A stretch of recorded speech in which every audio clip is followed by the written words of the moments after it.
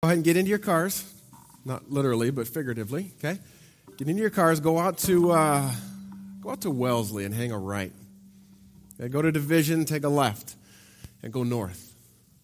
Okay, get to the Y, you're going to angle to the right, and keep going. Eventually you'll find yourselves on Highway 2, right? Okay, good. Just checking. Go through the town of Elk, I think. You go up through Priest River, and you just keep going. There's some beautiful country up there. You're going to hit this nice little resort town called Sandpoint. Keep going. Okay, keep going, because 10 miles past Sandpoint, 10 miles past, there's a little gas station on the left, and there's a road called Upper Pack River Road. If you haven't seen it, bear with me. You hang a left on that, okay? And you start going west. And you go 20 miles, 20.4 to be exact. There's some places where you need four-wheel drive. There's other places where you're fine. Eventually, you get to the trailhead sign, number 217. Get out of your car and start walking up. There's no switchbacks, so it's doable. Nice trail for most of it. Yeah, you get towards the top, and there's some places where you lose the trail, but there's rock cairns that'll guide you as to where you're going. And then once you're past those, you hang another right, and all of a sudden the trees open up, and you're there. You're at Harrison Lake. It's an actual picture of it. It is in my opinion, one of the best places in all the world. I haven't been too many places in the world, so take it for what it's worth. But in my opinion, it's one of the best places you could possibly go in the entire world. And it's, for me, the home of one of my favorite memories. In fact, oftentimes I return to this memory in my mind's eye, and I can remember it very vividly. The sun is setting. I'm sitting there on a rock with my oldest son at the time, who was 4 or 5 years old. We're kind of sitting there, snuggling. Every once in a while, you can feel a bat whir by your head. It's a good memory. Okay, and you watch them flying around. There's 2 or 3 of them chasing each other, and you can hear the mosquitoes. They're not stinging you, which is great. But you can hear them, and then you see them on the water. They land, and then not too much longer, it's like, bloop, you see the fish. No more mosquito. Okay, but the sun's setting. It's amazing. I'm there. Okay, I'm holding my son. There's a security in that. There's a comfort. And I remember vividly that first trip up there with him, making a commitment to myself that I would do this individual trip with both of my boys every single year, because it was so deeply meaningful to me. And in the weeks and in the years that followed, I would return. Again, in my mind, I would remember the details of what took place, and I would remember that commitment that I made, and I would respond to that commitment. And I think it's just about every year except one, my sons and I have gone on a man venture together. Wouldn't it be great if we could do the same thing in our relationship with Jesus? Wouldn't it be great if we could return to the times we felt closest to him, maybe the times we felt farthest away from him, and we could remember what that felt like. We could remember what he said, what he did, the outcome of whatever situation we were remembering. And wouldn't it be great if we could respond again to what took place? I think we can do this. And I think it's actually necessary to do this. And I think that this order, this return, remember, and respond actually began on the very first Easter. We're going to look at that story in just a second. Let's pray again. God, this is your word to us. This is your story to us. This is your letter of love to us. It's a revelation of who you are, of your pursuit of us. And it's a story that not only was written in the past, but continues to be written today. Father, help us fully engage this story this morning. We pray this in Jesus' name. Amen. Return, remember, respond. Matthew chapter 28, verses 1 to 10. I'm going to read all of it, so if you want to flip there.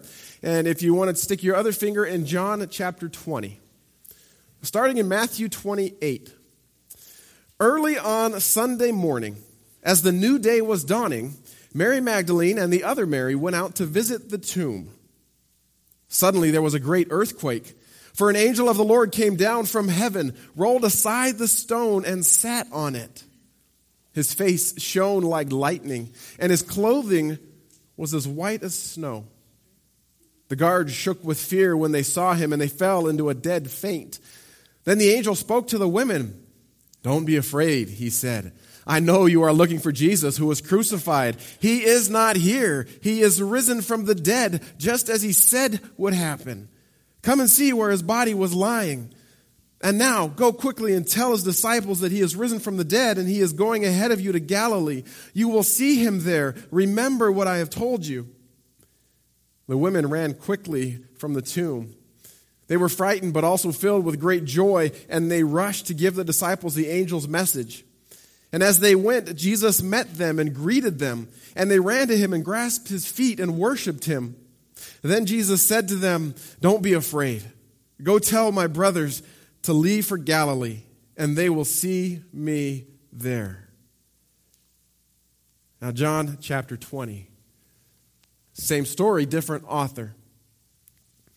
Early on a Sunday morning, while it was still dark, Mary Magdalene came to the tomb and found that the stone had been rolled away from the entrance. She ran and found Simon Peter and the other disciple to whom Jesus loved. And she said, "They have taken the Lord's body out of the tomb, and we don't know where they have put him." Peter and the other disciple started out for the tomb. They were both running, but the other disciple outran Peter and reached the tomb first. He stooped and looked in and saw the linen wrappings lying there, but he didn't go in. Then Simon Peter arrived and went inside. He also noticed the linen wrappings lying there, while the cloth that had covered Jesus' head was folded up and lying apart from the other wrappings. Then the other disciple who had reached the tomb first also went in, and he saw and believed. For until then they still hadn't understood the scriptures that Jesus must rise from the dead. Then they went home. Verse 11. Mary was standing outside the tomb crying, and as she wept, she stooped and looked in. She saw two white-robed angels, one sitting at the head and the other at the foot of the place where the body of Jesus had been lying. "Dear woman, why are you crying?" the angels asked her.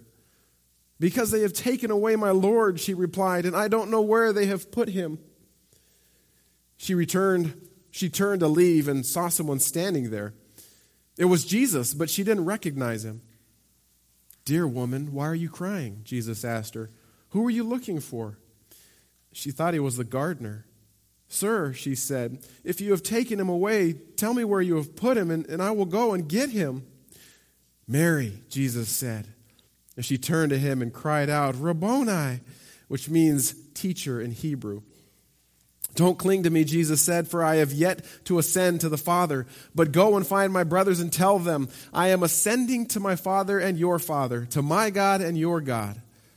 Mary Magdalene found the disciples and told them, "I have seen the Lord." Then she gave them his message. That story never gets old, does it? I mean, we see this story on Easter, but the story itself never gets old. It's actually a part of a much bigger story, which most of us know. The story begins with God creating humanity, wanting to be in relationship with humanity, and yet sin happening initially and then repeatedly over and over again, and the relationship that should have been was broken. But God wasn't satisfied with a broken relationship, so he did whatever he needed to do to restore that relationship. And he became God incarnate, which is a big, fancy, churchy way of saying he moved into the neighborhood and became one of us. That's the story of Jesus. This story of Jesus' life is told by four different guys: Matthew, Mark, Luke, and John. We call those the Gospels, and gospel means good news. So what is the good news? It's Jesus. It's Jesus. It's his life lived in such a way that humanity was supposed to have lived, to where he could be in relationship with God.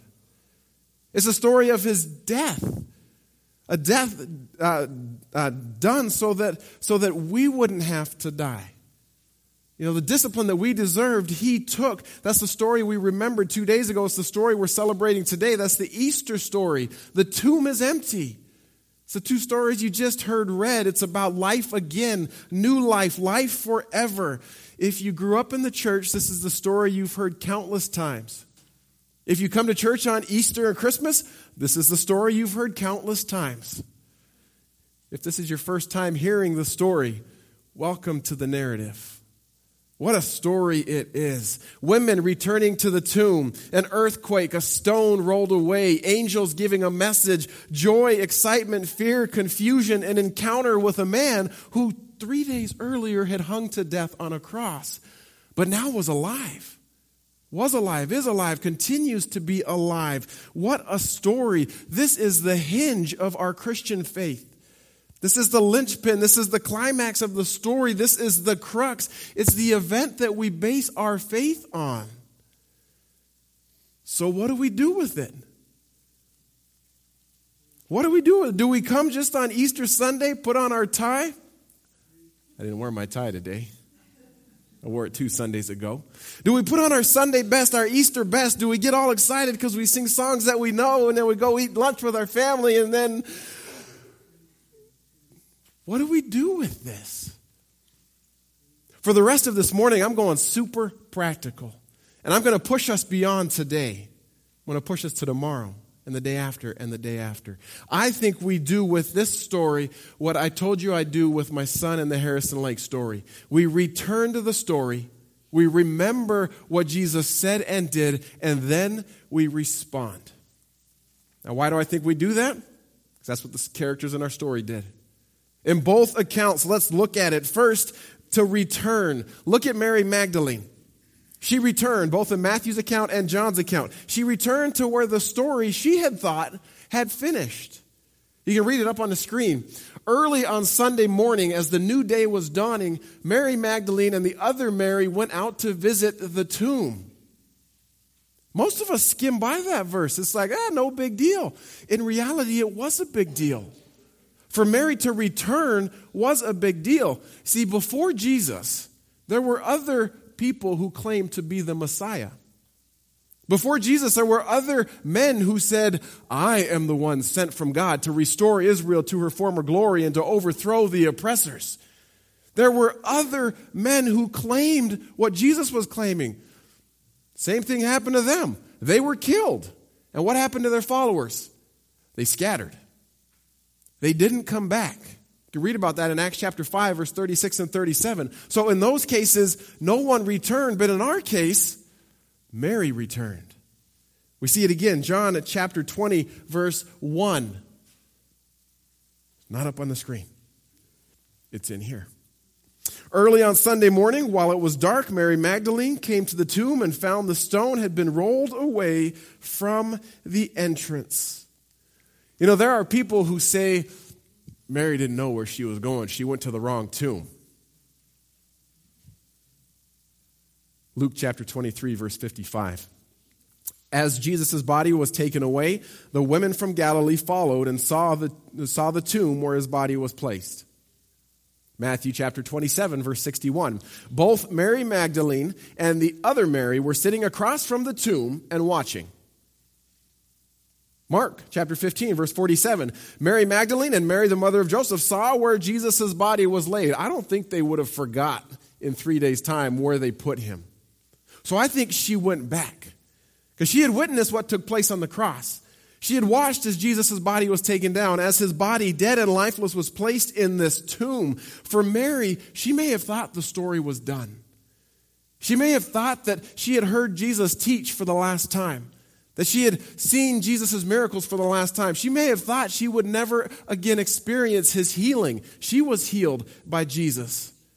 She may have thought that there was no more that Jesus could do for her, and yet she still returned. I got a pointed question for you.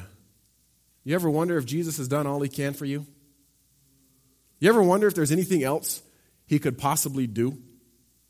I mean, he died on the cross. He saved me from my sins. He gave me eternity. There's not much else, right? Nothing more he can do. Nothing more you can teach you. Nothing more you can learn from him, by him, through him. I dare you, return to the story and find out if that's the case. Mary wasn't the only person who returned. Peter and the other disciple, who we believe is John, also returned. We see this in John chapter 20, verse 3 and 4. It says, Peter and the other disciple started out for the tomb. They were both running, but the other disciple outran Peter and reached the tomb first. So they went back to where they too had thought the story was over. They went back because Mary came and said, hey, something's not right. He's not there. And of course, they're going back wondering, what in the world's going on? And do you sense the urgency that they went back with? Notice that they didn't stop by Starbucks on the way and get their morning latte. They didn't get their hose out and water their lawn before coming. They didn't go into the kitchen and pack an extra lunch just in case, they were gone long. No, they hiked up their man skirts and ran. And they ran. There was a sense of urgency in what they were doing. And on a side note, you got to love it because you can't put two guys together and not have a competition. They raced. Last night we were at some friends' houses and they've got a young son and he had begged to have my youngest son bring some cars over. Well, I thought it was so that they could play cars together. No, the young one wanted to see if he could beat my son's cars. It was a race, always a race. And I love that got put in here. That's just a rabbit trail, okay? The men ran. They hurried. There was a sense of urgency in what they were doing. Pointed question. What happens if we actually take that same sense of urgency when we return to the story? What if it's no longer, I don't want to get up and read the Bible. I'm going to check Facebook first. I'm going to look at Sports Center first. I'm going to read the newspaper first. What if there is a sense of urgency returning to the story to see what Jesus is going to do and say and teach us? Wouldn't that change how we approach the story? I think it would. The characters in the story returned. But they weren't satisfied with returning, with looking around and saying, yeah, he's no longer here. They took that next step. They returned and then they remembered. What did they remember? What Jesus had said. They remembered what Jesus had said. Matthew 28, verse 5 and 6. Then the angel spoke to the woman. Don't be afraid, he said. I know you're looking for Jesus who was crucified. He is not here. He is risen from the dead, just as he said would happen. Wait. Jesus said it would happen? Well, if you're familiar with the story of the Gospels, you know he said it. Several times, actually. Mark chapter 8, 27 to 31. Matthew chapter 16. Listen to it. From then on, Jesus began to tell his disciples plainly that it was necessary for him to go to Jerusalem, and he would suffer many terrible things at the hands of the elders, the leading priests, and the teachers of religious law. He would be killed, but on the third day he would be raised from the dead. The text says he pulled his disciples aside and told them that. I think so often we think that when we see a phrase like that, Jesus, it just means the 12. Hey, fellas, 1, 2, 3, 4, 5, 6, 7, 8, 10, 11, 12. Come here, I got some secret I want to tell you. I don't think that's the case. I think that there was the 12 and then there was the traveling squad that went with Jesus. We actually see that in Luke chapter 8, verse 1 and 2. And listen at the end as to who's there. Soon afterward, Jesus began a tour of nearby towns and villages, preaching and announcing the good news about the kingdom of God. He took his 12 disciples with him, along with some women who had been cured of evil spirits and diseases. Among them were Mary Magdalene, from whom he had cast out 7 demons. So you return to our story, and there's an angel telling Mary, remember what Jesus told you. And I love it because in Luke's account of the same story, it says she remembered. Luke 24, 5, 6, 7, 8. The women were terrified. They bowed with their faces to the ground. The men asked, why are you looking among the dead for someone who's alive? He's not here. He's risen from the dead. Remember, they said, what he told you back in Galilee, that the Son of Man must be betrayed into the hands of sinful men and be crucified, and that he would rise again on a third day. And verse 8, it says, then they remembered that he had said this. They returned and they remembered. Now, John and Peter also experienced something similar. John chapter 20, verse 8 and 9. It says, Then the disciple who had reached the tomb first also went in, and he saw and believed. For until then, they hadn't understood the scriptures that Jesus must rise from the dead. I actually love that part because it tells me two things. It tells me that they thought back to what Jesus had said, but they also thought back to what they had been taught growing up. You know, in the midst of the pain and the confusion and the loss and the questions of where's Jesus and where's not, the text says they remembered the scriptures that said Jesus must be raised from the dead. As I thought about this past week, I thought, I wonder what Sunday school lesson he remembered. I wonder what conversations he was thinking of when he remembered the scriptures. Was it times in Psalms or Isaiah or Hosea or Zechariah? We don't know. But I love the fact that it wasn't just Jesus had said this was going to happen. It was tied to that and what he had grown up being taught. Now, for those who have not grown up in the church, your remembering starts today. We must learn to remember as well what Jesus has done, what he has said, what he has told us to do. Now, I started this morning talking about the trip to Harrison Peak with my son, and I told you that in my mind's eye, I would return there. I would remember what the details were of the story, and I would respond to the commitment I made. I think that as Christians, we do an okay job with the first two, of returning and remembering. But I think, especially around this time of year, we might lack a little bit when it comes to the response. You know, we're good with the action part on Ash Wednesday. We give up coffee. We give up Facebook. We give up sweets. And we spend a little extra time reading. You know, we're remembering. We spend a little extra time praying. We're returning. And then we get to Easter Sunday. We have our coffee in the morning. We've reactivated our Facebook account. And we're good to go. But do we respond? Our characters in the story did. And they responded in two different unique ways. This is actually kind of cool. You look at the guy's response and the girl's response. The men first, John 20, verse 8 and 9. It says the other disciple who got there second, because they had raced, walked in, saw, and believed. For until then he hadn't understood the scriptures that Jesus said he must rise from the dead. So they've returned, they've remembered, and now their response. 4 words. Then they went home. Let it sink in. Then they went home. Hey, let's not knock it, okay? We don't know what they did when they got home. They might have grabbed their little Post-it notes and wrote, "He is risen. He is risen indeed. He is risen. He is risen," and then taped it to the bottom of their carrier pigeon and set them all loose. They could have done that.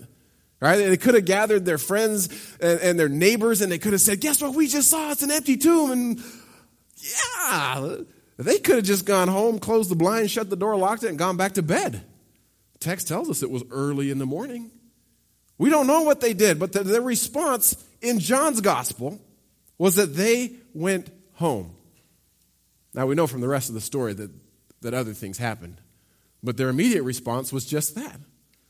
Now, Mary's response, the women's response, was completely different. I love it. 28, verse 5 and 7, Matthew's gospel. The angel says, "Don't be afraid. I know you're looking for the one who was crucified. He's not here. Go and tell," they said. "Go quickly and tell the disciples."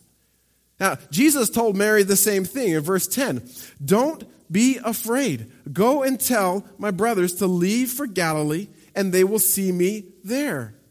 Same thing in John chapter 20, verse 17. Jesus said, "Don't cling to me. I've yet to ascend to the Father, but go find my brothers and tell them." Now, at that point, Mary has to make a decision. She's been told by the angels. She's been told by Jesus. She could, like the guys, go home. or she can go and tell. Well, our text tells us that she went and told. Matthew 28, verse 8. The women ran quickly from the tomb. They were frightened but also filled with great joy, and they rushed to give the disciples the angel's message. John chapter 20, verse 18. Mary Magdalene found the disciples and told them, I have seen the Lord. She gave them his message. So how did she respond? She went and told. And notice, she went with the same urgency that Peter and John came. Isn't that great? For those who can't read that far, it says, Mary Magdalene be like, yo, he's gone. She went with a sense of urgency. I think we need to note this because so many of us have grown up in the church, and here's the hard truth of it. Once we've been a Christian for a few months, a few years, a few decades, we don't have that same sense of urgency. We lose that. In fact, so often, here's hard truth. We come to church, we hear about Jesus, and we go home. Just like the guys in our story. We lose that sense of urgency. Do we need a white-robed, glowing angel to come and say, go and tell? Do we need to see the resurrected Jesus to say, hey, I'm alive? You've got to make some sort of response. You've got to choose to do something about it. What if that's this morning? What if through our text or our story, he's saying, your move. You've returned to the story. You've remembered what I said I would do and that I did, and now I'm telling you, respond. So let's ask a couple of questions. Why would we want to do that? Why in the world would we go back and look at the story again? I mean, if we've been following Jesus for decades upon decades, we can't really learn anything else, can we? We could look at the scriptures. We could remember what we were taught, but is it going to make a difference? I raised my hand and prayed the prayer at camp 37 years ago. Does Jesus really want me to respond again? Jesus is calling us to respond, and here's why. Because at some point in your life, you're going to be talking faith to somebody, and they're going to laugh. Maybe not maliciously, but they're going to laugh. What will you do?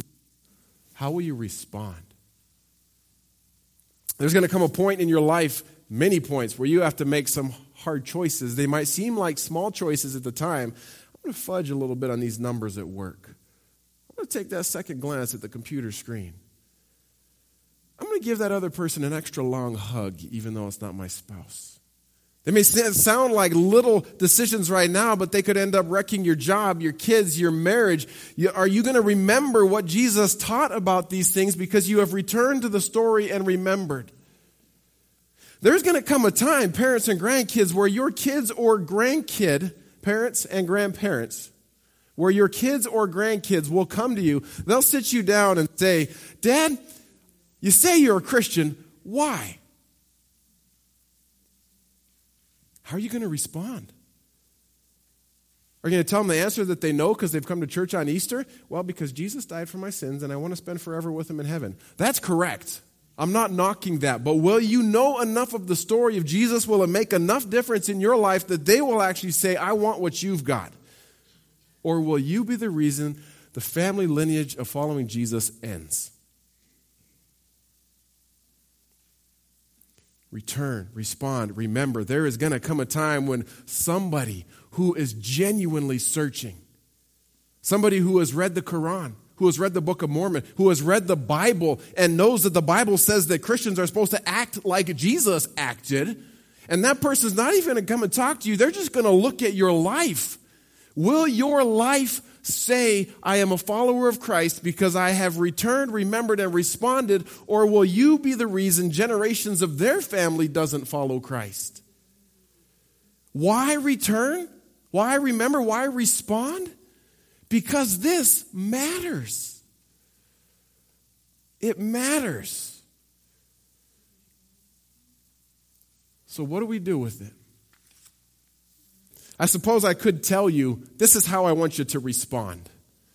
Okay? And I will. Okay? personally, I'm going to return to the story. Not just the last chapter in the gospel stories. I'm going to return to the entire story of the Gospels. Over these last 7 weeks from Ash Wednesday to today, where we have purposefully read more, where we spent more time praying, where we've readied our heart for this celebration this morning. We've given you some texts to read, and they've been challenging and hard, and they didn't make sense together, right, Susie? I agree. So over the next 7 weeks, I want to push us to respond by reading together all 4 Gospels. Now, you may be thinking, that's a lot of reading. No, it's not. It's 2 chapters a day. That's it. There are a couple of days where there's 3 chapters. So return to the story with me. Remember what Jesus did and said and taught. And then every day when you read, say, Jesus, how do you want me to respond to this today? Not just Easter Sunday. How do you want me to respond to this on May 13th or June 2nd? I'm rereading your story. How do you want me to respond? There's a few ways that you can figure out what texts we're reading. In your bulletin, they'll be listed. On our website, they'll be listed. If you are one who likes technology, Nathan, I want to skip a couple slides. Jump over to that technology slide. There it is. Get your phone out right now. Yeah. And text 40404 to follow. There's got to be a space at First Church SPO. Just go ahead and leave that up there. And you should get a daily text with a link to the text, so you won't even forget. I say should because in the last 7 weeks we've been trying to get that. I've gotten the text every day, but Heather, who set it up, hasn't. So, honestly, try it. If it works, great. If it doesn't, that's life. Return, remember, respond. Now, I don't claim to have the answer of, if you read the 4 Gospels, that will be the end-all, be-all. I think that the Spirit of God can tell you a way that He wants you to respond as well. So on the back of your bulletin, on the outline, you see 3 questions on the bottom of it with the heading, It's Your Move. We're going to have someone come up. We're going to have a couple people come up, and they're going to sing a song that actually, the song, listen to the lyrics. It's beautiful lyrics. Talks about a person's response to Jesus. And while you are listening to the lyrics, while you're doing that, ask yourself, should I commit to this gospel reading challenge? Or, Jesus, is there another way you want me to respond? And then write it down and take it home. I trust the Spirit of God will give you what you need to do in that. Now, after the music, we're going to have 2 people who are choosing to live this message out in a very practical way. And it'll be the best way we could possibly end an Easter Sunday service. So I want to pray. I want to invite those who are going to be singing to come up. And again, it's Jesus saying, what's your next move? Lord Jesus, you have called us this morning to return to the story. We have done that, or we've at least returned to a couple chapters towards the end. And it's not the end of the story, but the crux, the middle, the part where the climax of the story, and we know the story continues. But we've returned. Lord, now we ask that you would help us remember. If we take this gospel challenge, if we read through all 4 Gospels in the next 7 weeks, Lord, may there be things every single day that are fresh and new to us. And as we ask you, Jesus, how should we respond, would you tell us? Would you nudge us? Would you help us actually live this out in a way that means something? Not just for us, but for the people who are watching and for the generations after. Jesus, you are risen. You are risen indeed. We believe that with all our hearts, and we want to have a sense of urgency as we move forward with this story. Help us do that. And I pray this in Jesus' name. Amen.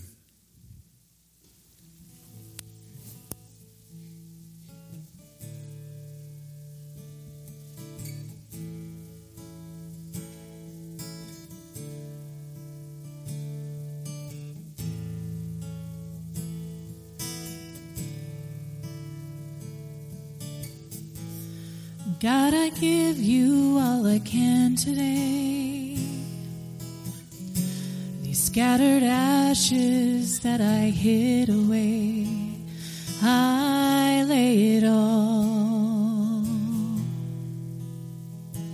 at your feet.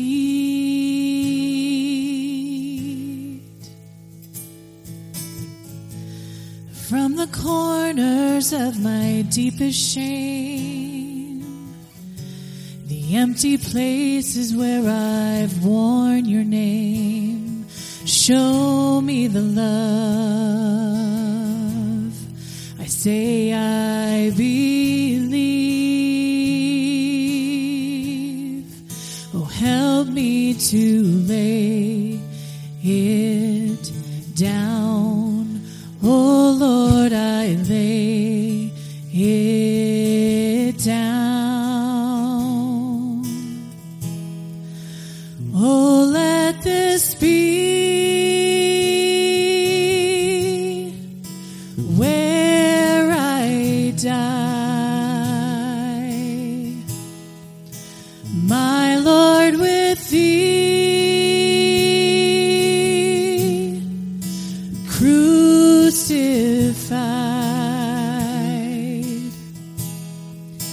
be lifted high as my kingdoms fall, once and for all, once and for all.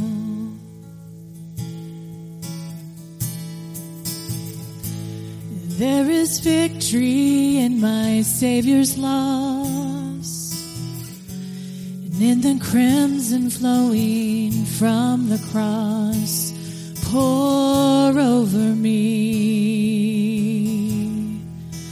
pour over me,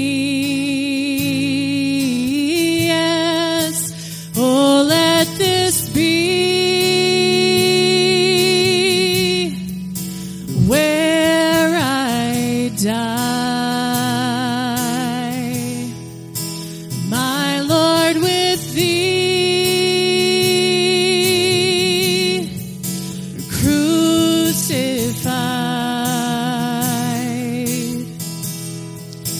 be lifted high as my kingdoms fall, once and for all, once and for all. Oh, Lord, I lay it down. Oh, Lord, I lay it down. Help me to lay it down. Oh, Lord, I lay it down.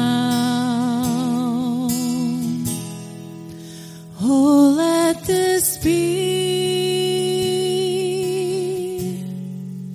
where I die,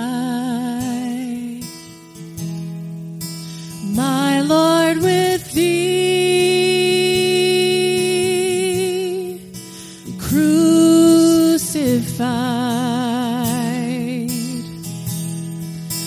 be lifted high as my kingdoms fall, once and for all, once and for all, once and for all, once and for all.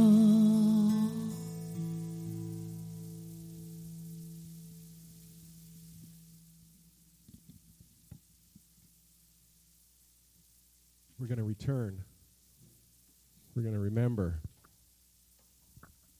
And there it is. We're going to return, remember, and respond. How will you do that? I want to introduce you to my friend Debbie Young. Debbie, you want to come on up here?